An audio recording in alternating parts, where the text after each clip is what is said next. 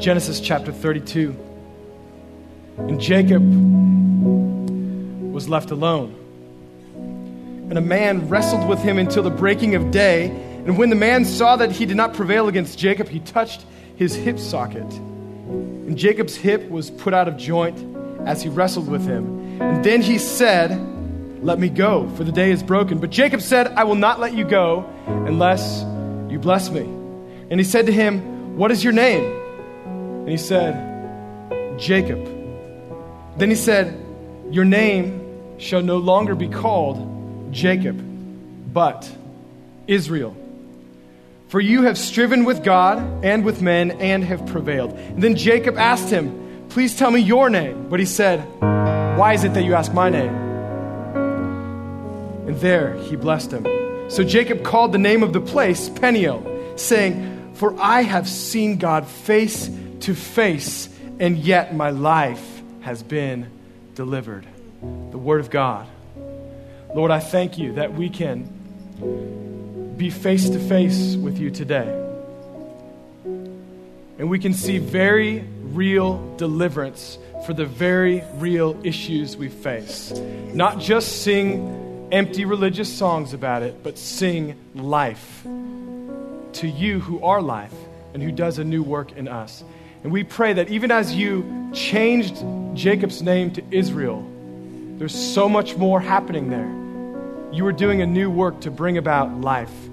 We are claiming that we see what you're doing here.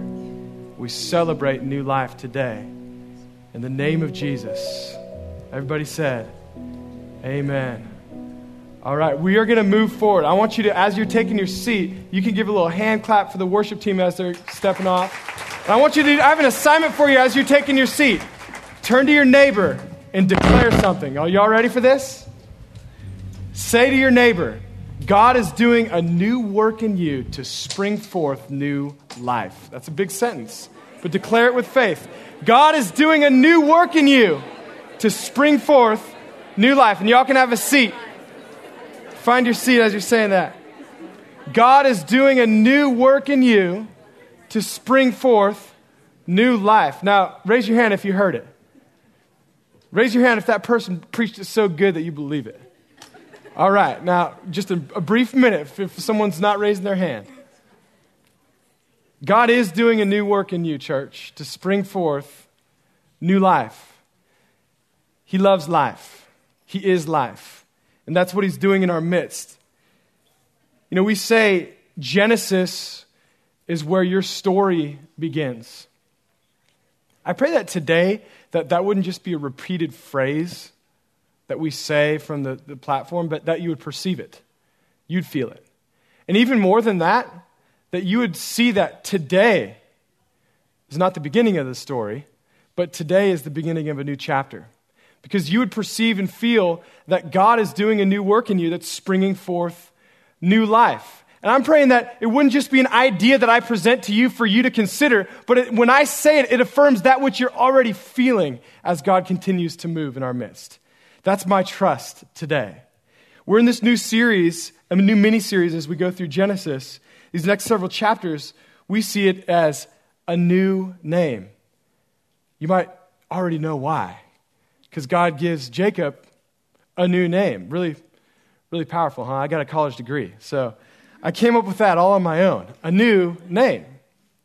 But the thing about this new name thing is it's so much more than that. With Jacob, God is doing something on the inside of his heart. He's welling something up in the inside of him that transforms the inside of him and springs forth to transform others.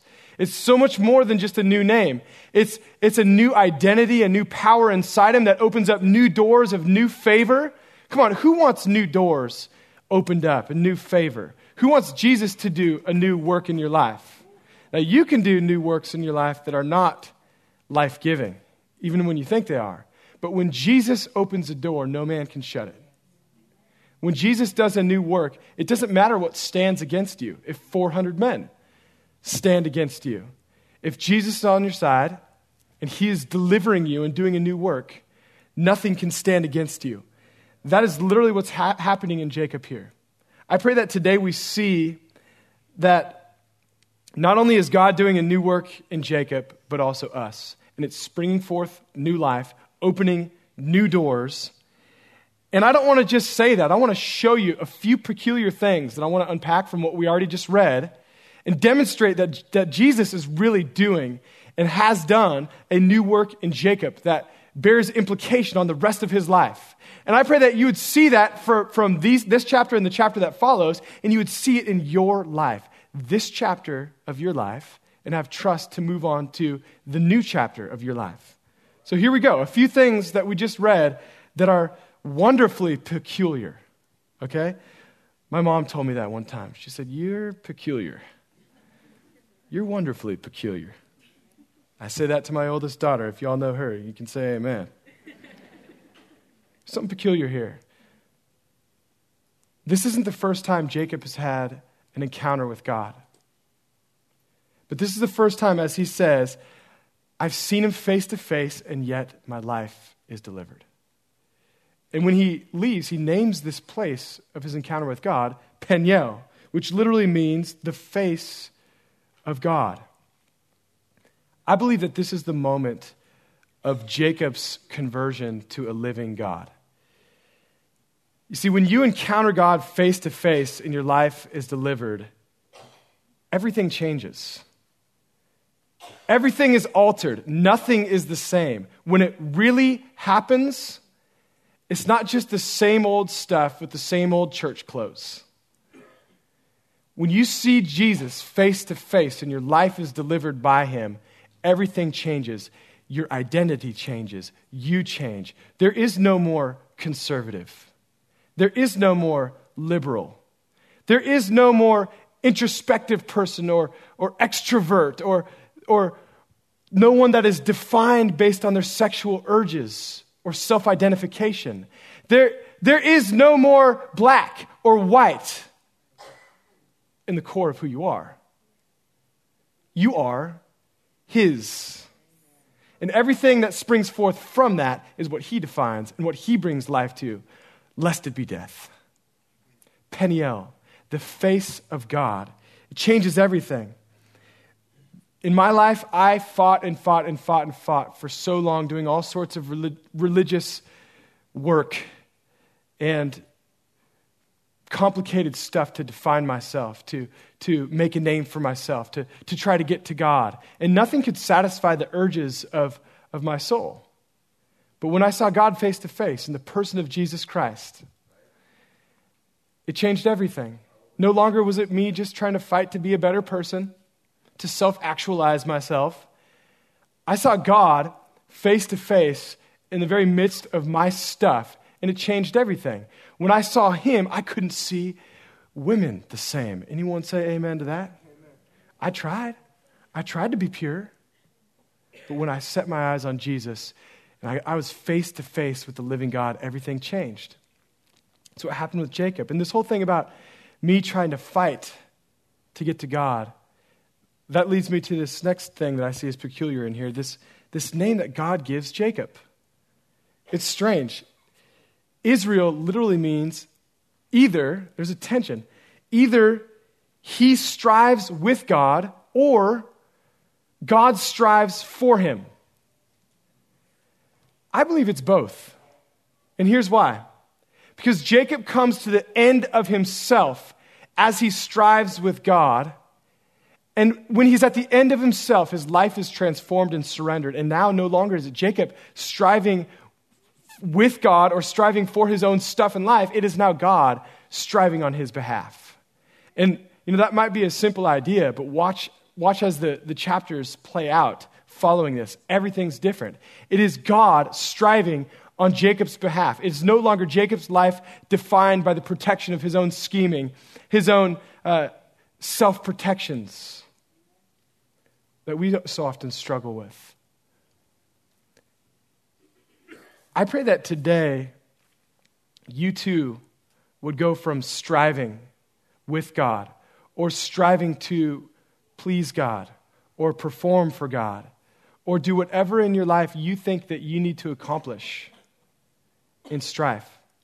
I pray that today, in Jesus' name, you would see that he is doing a new work in you To no longer do you have to perform for anything, but you can spring forth with new life from his presence, seeing him face to face, seeing him transform you so you can see that he is striving for you. Watch what happens in Jacob's life. Don't just take my word for it that this is just a different encounter with God. Watch what happens. Chapter 33, I'll start with verse 1. Jacob lifted his eyes and looked, and behold, Esau was coming. Remember his brother that wanted to murder him? Listen though. And 400 men with him. At this point, your blood's boiling a little bit.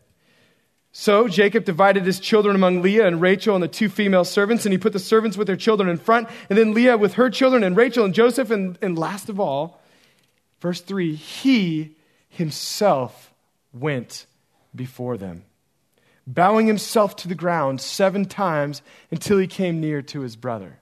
You see, if you remember from the last chapter, in fear, hiding from his brother, he sent everyone ahead, and he fearfully stayed behind. Now that he has had a face-to-face encounter with God, and he trusts that God is striving on his behalf, he has the guts to go out in front of his family, to risk his neck. He has the humility to bow down before his brother. Verse 4, but listen what happens. But Esau ran to meet him and embraced him and fell on his neck and kissed him, and they wept. That is an intimate moment, man. That's not often where you see 2 men falling on each other's necks, kissing and weeping. That's powerful. Verse 5, and when Esau lifted up his eyes and saw the women and children, he said, "Who are these with you?" And Jacob said, "The children whom God has graciously given your servant." Crazy moment, right? And what's the craziest family reunion moment you've ever had? I mean, for some reason, family reunion moments, we can remember some weird ones, right? I remember when I was 16, the first time I had seen my cousins after I got my license, I decided to take some of them on a little joyride and started doing cookies and spinning out and doing crazy stuff. It turns out, though, our fun was in front of the fire marshal's house at 1 a.m. And instantly, it just it wasn't so fun anymore when I was arrested for reckless driving. And I had to go back to my stepdad, and he's a lawyer, so he was kind of bailing me out a little bit. But the community service that followed wasn't as fun as the 5 or 6 minutes of driving that I got to impress my cousins with. Hashtag not so impressive anymore. This moment here, though, tops all of our moments of family reunion moments combined. I mean, anytime there's a family reunion that is going to start like a murder/war, but then it ends in 2 grown men embracing and kissing each other and weeping, that's a powerful moment. These 2 men are united by something far greater than their own best efforts. This is a supernatural demonstration that God is striving on Israel's behalf. Think of someone you're out of favor with. I'll give you a minute to think about it. Someone who, maybe for whatever reason, maybe for good reason, doesn't think that you're their favorite person in the world. Have you ever been striving to garner favor with that person? Have you ever tried to win them over, to be in better terms with them? Think about it. How has that been working for you? Imagine what would change if you stopped striving to garner favor with this person and instead entrusted yourself to the God who strives on your behalf, who can turn 400 angry, armed men into people overcome with emotion, to babies crying. This is a God who is very real and who is very here to do a new work in your life today. The scary thing that your job is to let him, to see what he's doing and to come alongside it, to surrender to him. to see that he's doing a new work, which is a lot better than what you can do for yourself. He's doing a new work in you to spring forth new life. Just like he's doing in Jacob here. I want to share the end of this chapter. Just puts a punctuation on Jacob.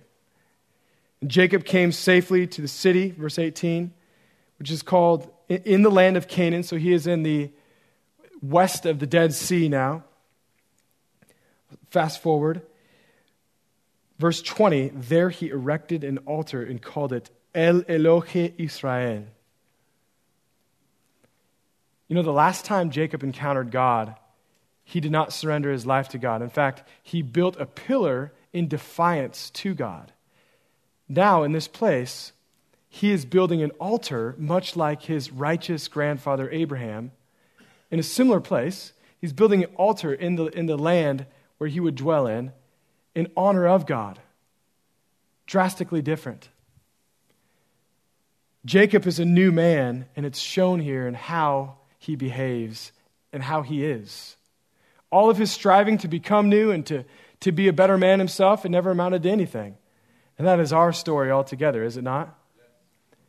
But now he's different. He's been brought to the end of himself, and now he is a new man, honoring God. And I love what it says here. This word, El Elohe Israel, means the altar of God, the God of Israel. God, the God of Israel. See, Israel is now walking tall in his new name. Church, I pray that as we encounter the enemy, as we take our land, as we put our stakes and invest in what we are to do in and from this city, that we too would walk tall in who God has distinctly called us to be. That's my prayer, not comparing to anyone else, but saying, God, this is who you are. This is how you've named me. This is where you're taking us, and I will follow you. That's what you started to see Israel do in peace. He had peace and power, and what they began to do west of the Dead Sea, where God had called them to, is they began to dig wells and to build houses, to raise their kids, and to live in God's glory. We, like Jacob, need to see what God's called us to do and to dig deep and to invest in what he's called us to do, to be his, distinctly us. We need to follow him and understand that to follow him, that means that we often change. Okay, I get to do a wedding tonight. And, you know, marriages are a very peculiar thing because each partner has to be able to accept the other person without trying to change that other person.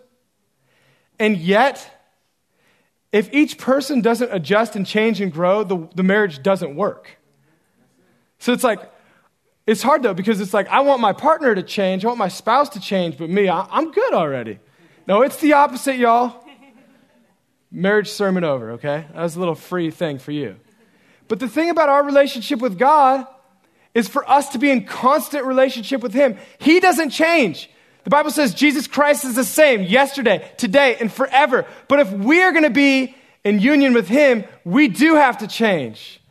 It's called grow in being his. What we say here, grow in being followers of Christ, family-focused, and fishers for men. If we follow him, we are changing. If we follow him, we perceive the new work that he's doing, and we walk with him in it. Last October, I sensed some things changing, and I knew something had to change. You know, I was kind of like coming to the end of myself in my own way, kind of like Jacob was the chapter before here. Just maybe my patience was running out, and you can ask my wife, I wasn't super fun to be around all the time. I was on edge all the time. I felt like in a lot of things I was doing in church, I was just running into a brick wall with my efforts. And as I was prayer walking, in this city, walking around the springs, the river, Ocarina Springs and the river, I was asking God for some specific things. And I sensed God speak to me out of what I later knew was his scripture and the prophets. Out of Isaiah, you can go there if you have your Bible.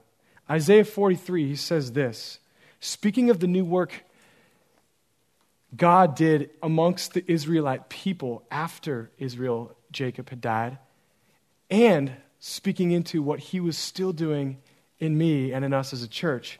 Here's what God said. Remember not the former things, verse 18 of chapter 43 of Isaiah starts with. Remember not the former things, nor consider the old things. Behold, I am doing a new thing. Now it springs forth. Do you not perceive it?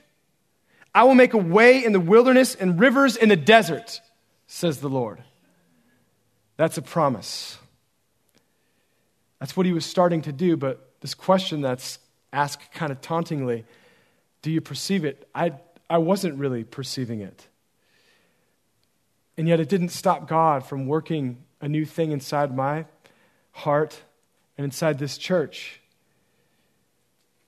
I want to give you a little more perspective about when God spoke this word to Isaiah, and I'll help you understand what he's doing in us and a new work here. You know, this word came to Isaiah also when he was kind of at the end of himself. The Israelite people were at the end of themselves. They had begun to backslide and turn away from the living God. 1,000 years or so after God changed Jacob's name to Israel, and they began to dwell in this land. And at this point, God began to do a new work and to promise them, I am going to make a way in the wilderness. I am doing a new work already. Do you perceive it? And yet, this prophecy wouldn't be fulfilled until 400 years after Isaiah. More than 400 years. And I'll take you even forward to that culminating moment where this prophecy, this new work, where God is springing forth, making a way in the wilderness and rivers in the desert, it really becomes clear when in the same area, the same land, there's this seemingly unimportant conversation between one dude and one gal. Seemingly not so important people. But we know because we're reading it 2,000 years later, it's pretty important history. There's this conversation between Jesus and a woman at a well. Jesus goes up to her and says, I want some water. And she says, how would you, being a Jew, want to ask me for water? See, that's religious impropriety. You shouldn't do those things. How often is it that when God wants to speak deeply to your heart, we have this level of religious propriety that we kind of give him the block with, the Heisman, if you will. We kind of block him like, I know proper things. Well, we can know proper things, and yet the new thing of deep work, him speaking into our heart, we need to be careful to listen for.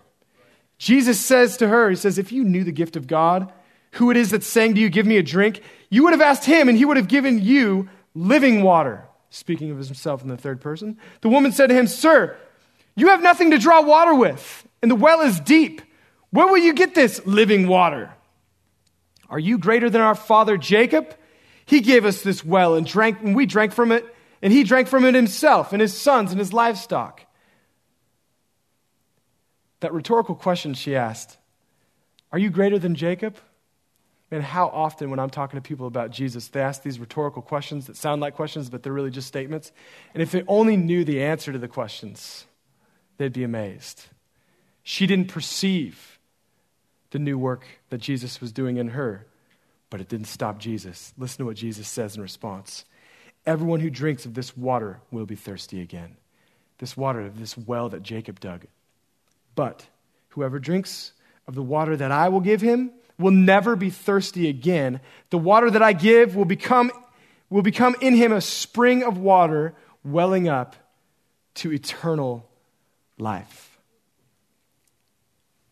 You see, these words here, these are flowery, religious words that have no meaning unless you have dared to drink. then you know exactly what Jesus is talking about. Jesus is the fulfillment of everything. He is the destination of Jacob's wandering 1,500 years before this. He is the spring that's making a way in the wilderness that Isaiah saw. And he is that thing that would quench the thirst when we try to fill ourselves up with so many different things, sexually, monetarily, relationally. He is the only thing that we can drink of and never thirst again. There's no one like Jesus. And today is a new day where he is helping us to see that and giving us a new anointing to have his personhood, his glory rise up in us and spring forth from us with new power.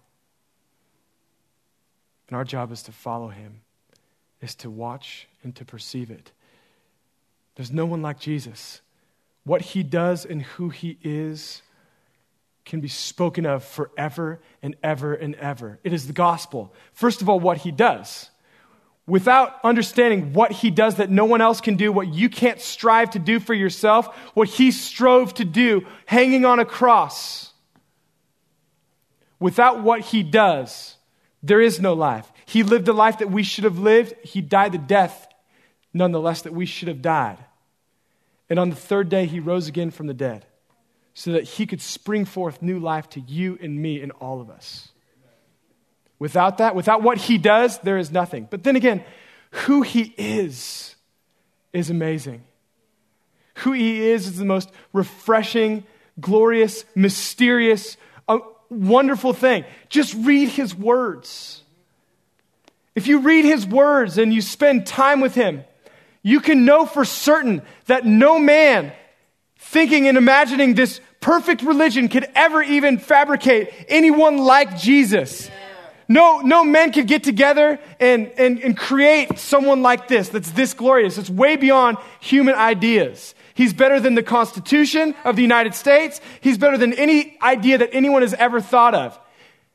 And I know that some people say the same about Muhammad or Buddha or other things, but I don't want to be someone who just argues with people, but all I can say is, I dare you to drink. I just dare you to drink. There's no one like Jesus. There's no one like Jesus. There's no one like Jesus. There have been men and women boldly declaring that assertion with swords to their necks. And there will be many more. And yet, this water quenches the unquenchable thirst, and it always will. And it'll quench the thirst in you and spring forth to produce eternal life from you. And we as a church will be called by such an anointing as this. My question to you is what does that mean for you? If God is doing a new work in us to spring forth new life from us, what does that specifically mean to you? Individual, person, sitting in church seats, precious in God's eyes, not here by a mistake. You know, God is doing a new work in us, and he's springing forth new workers to do things, to start, as we're going to talk about next week, new growth groups, new volunteers, new kids workers. I'm going to give us all a moment to respond and say, God, I want to do that at the end of our service. But right now, I real quick want to embarrass some people who've already, leading up until now, before this new work that God is unfolding, who've already served sacrificially. If you have cleaned our church building, this building that we're in right now, in the last year, I want you to stand to your feet right now. If you're not standing, you can have your hands clapping together. Stay on your feet. If you've served in our kids' church, back with my 4 babies and all of our others, everyone stay standing on your feet. Thank you. Thank you, especially this summer. Stay on your feet, especially this summer. There's been one service, so you missed church in here entirely. Thank you. If you've served in any other way on Sunday mornings this year, media, worship, any of those things, you can also stand to your feet. Don't be shy. Thank you. Volunteering. Thank you. Now all y'all can be seated. Thank you. We're going to have an invitation outside. We're going to have sign-ups for a security team, our hospitality team, our kids workers. We're going to have media and worship. If you're interested in those things, don't be in a hurry to leave. I'm going to ask you to stay around and sign up. I want to ask the worship team to come back up. What we're going to do is I want to pray. And then we're going to have a special song. And then I'll dismiss. God is doing a new work in you to spring forth new life. And when Jesus himself was wrestling with Jacob, he said, "What's your name?" He wanted to reinforce how he's defining and leading him. And I think Jesus, through his Holy Spirit right now, is saying to you, what is your name, church? You, what is your name? What has God called you specifically to be? Have you been that? Have you done what he's called you to do? Have you been who he's called you to be? If you're like me, the answer is not always, at best. But do you perceive that he's doing a new thing in your heart? There's new life springing forth? I want to pray for you, even as you're sitting. If you've never come to know Jesus and seen an actual supernatural new work on the inside of your heart, now is your moment. The Bible says this, he who calls on the name of the Lord Jesus will be saved. That's scandalously simple. He knows you. He sees you. He's the one calling you already. It's not me. If that's you, even while we're praying, just respond to the Lord and say, "Here I am, Jesus. Transform me." Will you pray with me? Bow your heads. If that's you, if he's saying, "I want to make you new. I want to transform you," he knows who you are and you know who you are. And I'm going to ask you to show me who you are so I can pray with you. If that's you, he's saying, "I want to transform you and make you new." I just want you to raise your hand so I can pray for you. Thank you. Anyone else? Thank you, God. Lord, I pray that you would do a new work in these hearts. And Lord, I thank you. Long before I asked that or prayed that, you already were. And so, Lord, I celebrate what you're doing in new hearts. I pray that you would do something that they would tell their kids about and that they would sing about in the years to come. I thank you. I see it. I perceive it. I affirm it. The Lord says, "You are mine." No longer defined by anyone else or anything else, you're mine.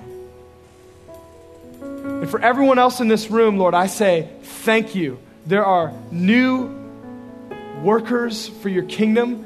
The Lord has said to some of you, "You are mine, and nothing else can define you." And in Jesus' name, I silence the voice of the accuser. Many of you said, "I want to speak up. I want to speak up for God, but I struggle with this or that." And Jesus says right now, you know exactly who you are. Jesus is saying, maybe you have striven and struggled to speak up and to be bold and to represent me. But is it not I that am doing a new work? Is it not I that strive for you? Behold, it springs forth even now.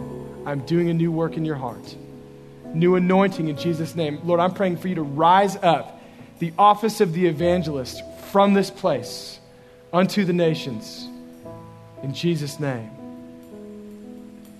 Amen.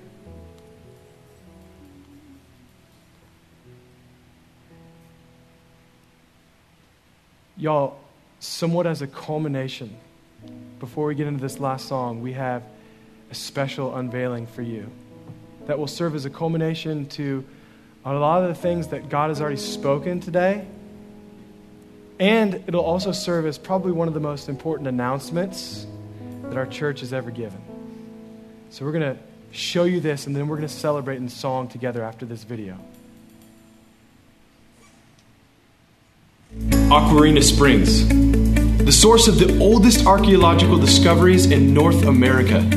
For centuries, it has brought benefit to thousands, though many have been largely unaware of the source of such benefit. After all, can anything good come from San Marcos? Well, more than human flesh can perceive. God says, "Behold, I am doing a new thing. Now it springs forth. Do you not perceive it? I will make a way in the wilderness and rivers in the desert." As a church, what we must do is perceive what He's doing and join Him, if we're to truly bring His life to the lifeless. We were all once lifeless, formless beings, until the living water of Jesus enveloped us with life and definition. Now, there are many formless ones awaiting what springs forth from us. What will never change is our most basic vision and foremost calling. We must continue to help people grow in being followers of Christ, family-focused, and fishers for men. Yet, to carry forth this growth, to spring forth new leaders and new places, to join Jesus in this new thing that He is doing to make a way in the wilderness, to accomplish our unchanging mission, one thing has changed. Christ Community Church is now The Springs. Same church, new name, more Jesus.